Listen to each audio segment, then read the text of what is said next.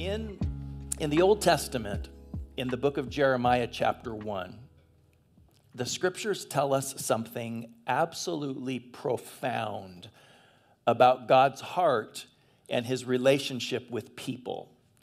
And I want to share a very simple Christmas Eve talk with you starting there. So you can follow along up on the screens, but I want to read to you just a few words from Jeremiah chapter 1, starting in verse 4. It says, "The word of the Lord came to me saying, before I formed you in the womb, I knew you. Before you were born, I set you apart. I appointed you as a prophet to the nations. Before I formed you in the womb, I knew you. Before you were born, I set you apart. I chose you for something, and I appointed you to a purpose and a task." Have you ever thought much about the games that we used to play as children? I know we have some children here, so maybe you've played these games even recently, but I was thinking back about some of the games that we played when I was a kid in classrooms or on the playground, and I was realizing that every single game that we played as children had to do with choosing. I can't think of a game from elementary school. I don't know if the games change from generation to generation, but in my era, I can't think of a game in elementary school that didn't somehow have to do with the idea of being chosen. I mean, did you ever play Mother May I? Anybody play Mother May I? Mother May I is not a game of skill. It's a game of choosing. You know the game Mother May I, where you have to get permission to advance until you reach the mother who's in charge. And that game is not won by skill. It's won based on whoever the mother says will win. But if you remember playing Mother May I, there was always some super optimistic kid that would be like, "Mother, may I take 3 bounding leaps forward?" And of course the mother's going to say, "No, you may not." And that led to the next kid being a little more conservative. "Mother, may I take 3 little tiny baby half steps forward?" And the mother was so gracious, "Yes, you may." But no, you don't win until the mother says you're going to win. Or how about the farmer in the dell? I always hated that even as a kid. I hated the tune. I hated the farmer takes a wife. It's the worst. But that is a game of diminishing significance and increasing rejection. Everybody wants to at least be the wife. And if you can't be the wife, maybe I can be one of the kids, or at least a big barnyard animal. But as the song progresses, I've got to go from the dog to the cat. I'm fine with the mouse, but do you ever think about the games we played? We stood in a circle around one isolated kid and sang at them, "The cheese stands alone."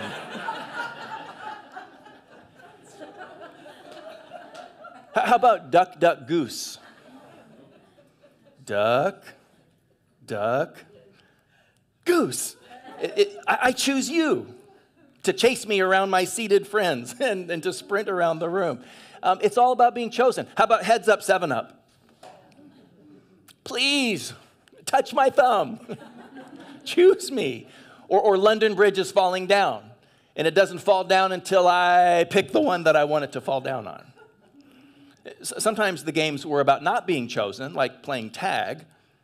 I did a little Google search. There's more than 30 variations of tag. Kids are so creative. But even in the more athletic games, soccer, baseball, football, the games that don't actually deal with being, choosing as the outcome, you still have to go through a selection process to play. I pick you, but I don't pick you. Oh, I'm up again. I pick you, and I still don't pick you. And then, the last person chosen is not really chosen. They're just absorbed. You just kind of take them by default. But choosing and rejection, acceptance and exclusion are so deep in our childhood experiences. I mean, no wonder therapists and counselors, they always want to go digging around in our past because there's deep stuff there. But do you know what's deeper than the emotion of our origin stories? or the emotion of our rejections, whether it was in elementary school or in high school or in middle age, you know what's deeper than all of that? Is destiny, purpose. Before I formed you in the womb, I knew you. Before you were born, I set you apart. Our destiny, our purpose for existence goes back way further than whether we were accepted or rejected at some point in our lives. And I know God was talking to Jeremiah specifically, but the scripture makes it clear that this is God's heart for every person. Before God formed you in the womb, he knew you. Before you were born, he set you apart with a purpose for you to fulfill with your life. And I think those are pretty beautiful words. But have you ever had somebody tell you really beautiful words, but then not live up to those words? It's one thing to hear beautiful words. These words are so beautiful. Just hearing them kind of brings some healing into our soul. But have you ever heard really beautiful words that weren't actually lived out? We'll be best friends forever, at least until I find a new best friend. Or I'll love you forever, or at least for a while. I've got your back until I don't. The only thing that could be better than God himself saying these kinds of words to you is if God himself actually backed those promises up with actions. And the Christmas story tells us that that is exactly what God did. God chose you, and then he pursued you and entered your story and is still chasing you to this day. Let me read you a few words from the famous Christmas text in Luke chapter 2. And notice the backdrop that this story occurs in. It says, in those days, Caesar Augustus, so this is the emperor of the Roman Empire, issued a decree that a census should be taken of the entire Roman world. This was the first census that took place while or before Quirinius was governor of Syria. And everyone went to their own town to register. So catch what's happening here. The backdrop of the story is a giant upheaval in the Roman Empire. So the Roman Empire is being rearranged by a decree from the Caesar. Everybody has to pack up and, at least for a while, move back home to register. So the whole Roman Empire has been upheaved, it's been shuffled, and it's all being rearranged. So Joseph also went up from the town of Nazareth in Galilee to Judea to Bethlehem, the town of David, because he belonged to the house and the line of David. He went there to register with Mary, who was pledged to be married to him and was expecting a child. And while they were there, the time came for the baby to be born. And she gave birth to her firstborn, a son. She wrapped him in cloths, placed him in a manger because there was no guest room available for them. This is amazing. God rearranged the Roman Empire so that Joseph and Mary would land in the city of David right on time for Jesus to be born there according to prophecy. The prophecies were that out of the city of David, out of Bethlehem, would come a ruler, a Messiah, a rescuer. And God rearranged the entire empire to align events just so that Joseph and Mary could keep a date with destiny for the birth of Christ, so the Savior of the world could be born into your story. And when the angels announced the birth of this rescuer, they said, I bring you good news that will cause great joy for all the people. Today, in the town of David, a Savior has been born to you. He is the Messiah, the Lord. And I think those words, a Savior has been born to you, have they have the potential to heal some of the existential angst in the human soul. Do you ever feel that existential longing as a human of who am I and why am I here and am I loved?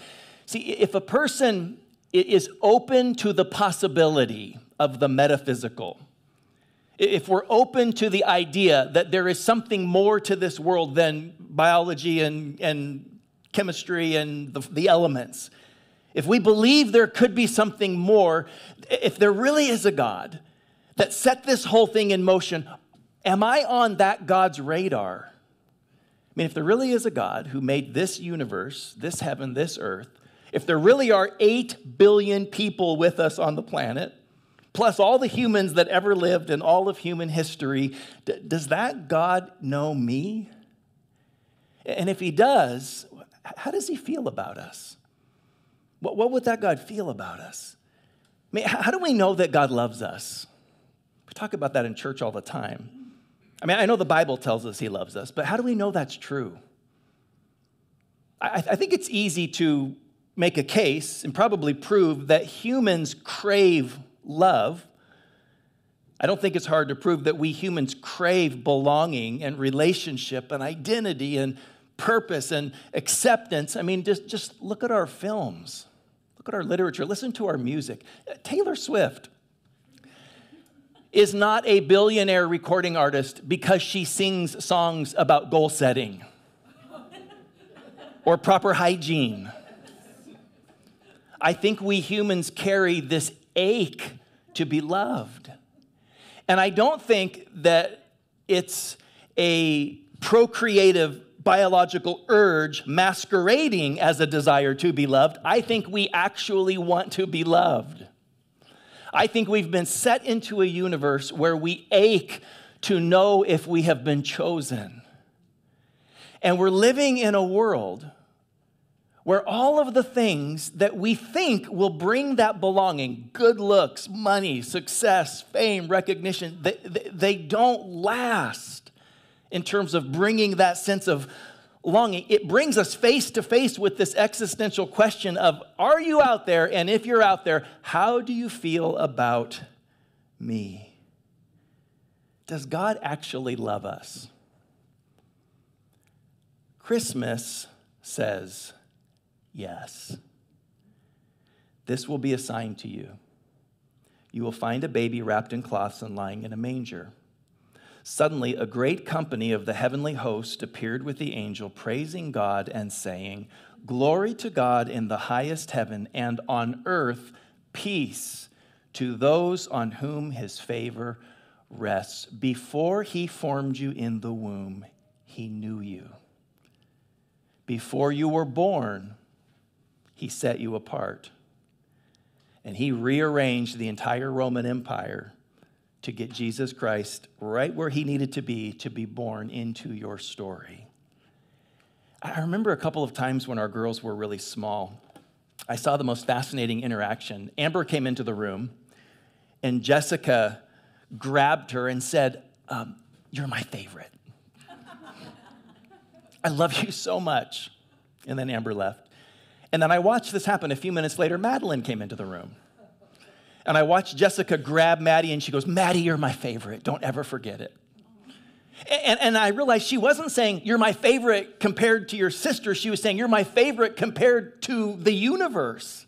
I could not love you more than I love you." When Amber was in 4th grade, I'll never forget this. She was anybody here in 4th grade? Close to 4th grade? We had some 4th graders in the first service. Are you in 4th grade? 3rd, you're getting close. So when Amber was about your age, she was super talkative, and I imagine that's true there too. And she would tell me all the details of her day, but there was one day in particular, she was just going on and on about her day, and I was so melted with love for her. And as she talked, I just got flooded, and I interrupted her, and I said, "Amber, I love you so much." I said, "I love you with all of my heart." And she goes, "Yeah, I know, Dad. But I'm trying to tell you something." Every human should feel that way. Every single human should be so loved, and it would be so known that they're like, "Yeah, Dad, I know, but I'm trying to tell you something." God loves you. That's your Christmas message today. It's not the most complicated, but maybe one of the most important things that we could ever be reminded of. fact, I think it was Emma that just read it to us. For God so loved the world that he gave his one and only Son, that whoever believes in him would not perish, but would have eternal life. You know, it's funny. I don't know if you think about that verse much. It's one of the most popular, most frequently tattooed scripture verses in the world, but I think people read it backwards all the time. People read this verse as if God is making the world perish. And that's not what the verse says. People have this view that God is making the world perish, or God is judging the earth, and then he throws a little lifeline with Jesus. No, the passage says the world is perishing. We have been down roads that lead to ruin.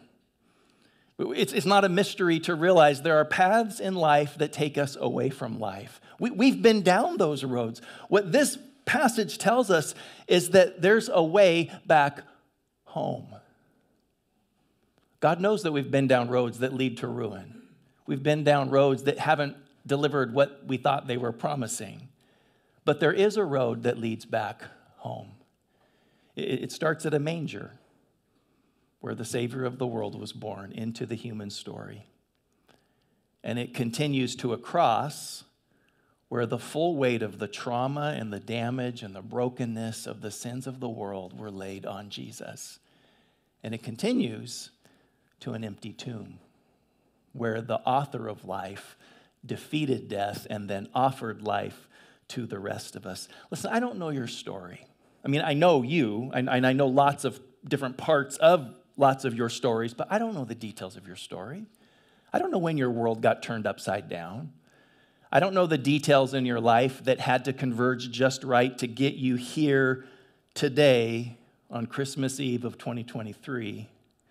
But I do know that the same God that rearranged the Roman Empire to get Jesus right where he needed to be for his destiny is at work in your story.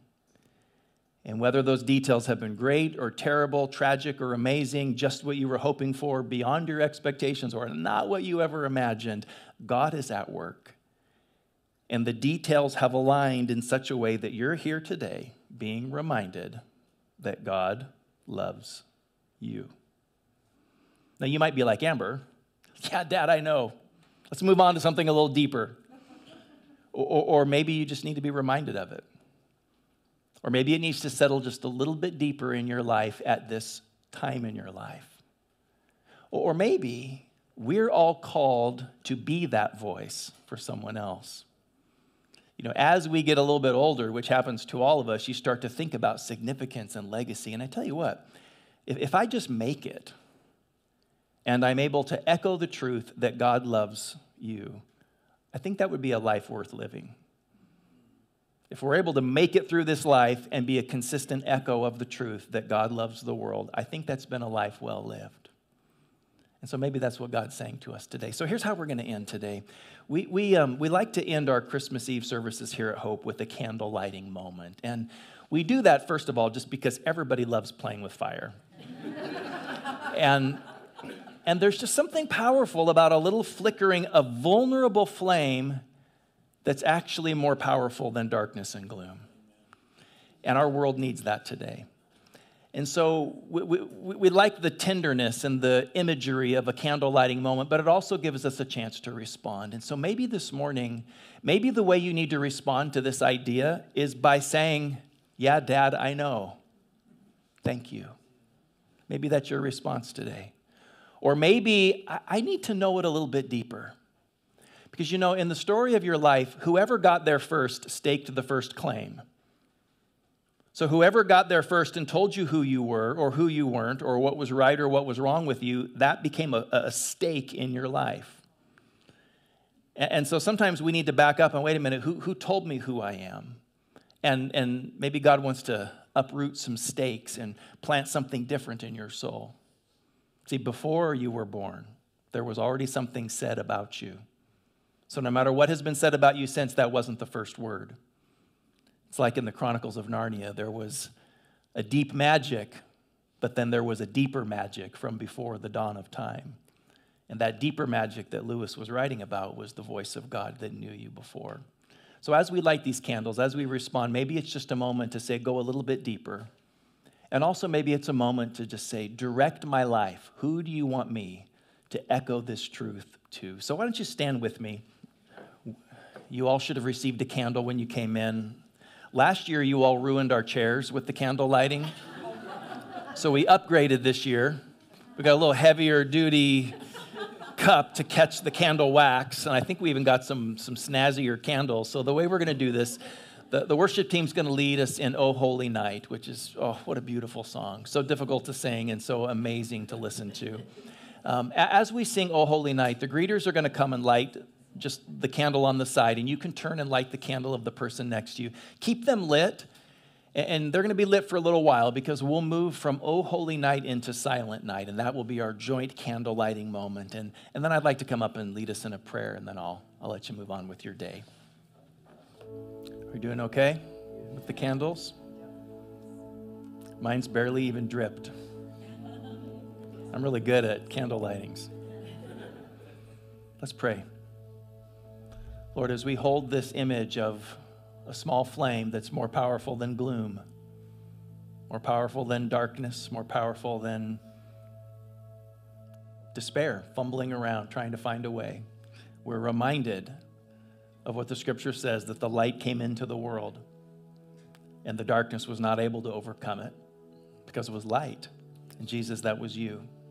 And Lord, in this little moment here, late morning, Claremont, California, we want to ask that the light and the beauty and the power of this message, of your scripture, of your truth, would you let it spread around the world? Would you let it spread to Ukraine where they're still fighting? Would you let it spread to Israel and the surrounding areas? Let it spread to every war-torn part of our world. Let it spread to every pocket of need and trauma in our world. Lord, let it spread to Washington, D.C., to our president and his staff, to our Supreme Court, to our Congress, to our governors, to our leaders in education and medicine and law enforcement and business, to our families, to our individuals, to foster care, to social work, to therapy. Lord, we pray for all of the spheres of our society that there would be the light and the power and the hope of your message awakened this year. Let this be a year where there's a new rearranging, a new upheaval of people's lives that lead them to this realization that they were known, that they were loved, that they are yours. Lord, we open our hearts to you and we give our lives to you. Lord, if you're there, here we are. Invade our world. Jesus, we give you our life all over again. And maybe some of us are saying that for the first time, but Jesus, we give you our life. Come into our life. Show us why you set us apart. Show us why we're here. Answer that ache in our soul. And then let us be your voice to the world around us.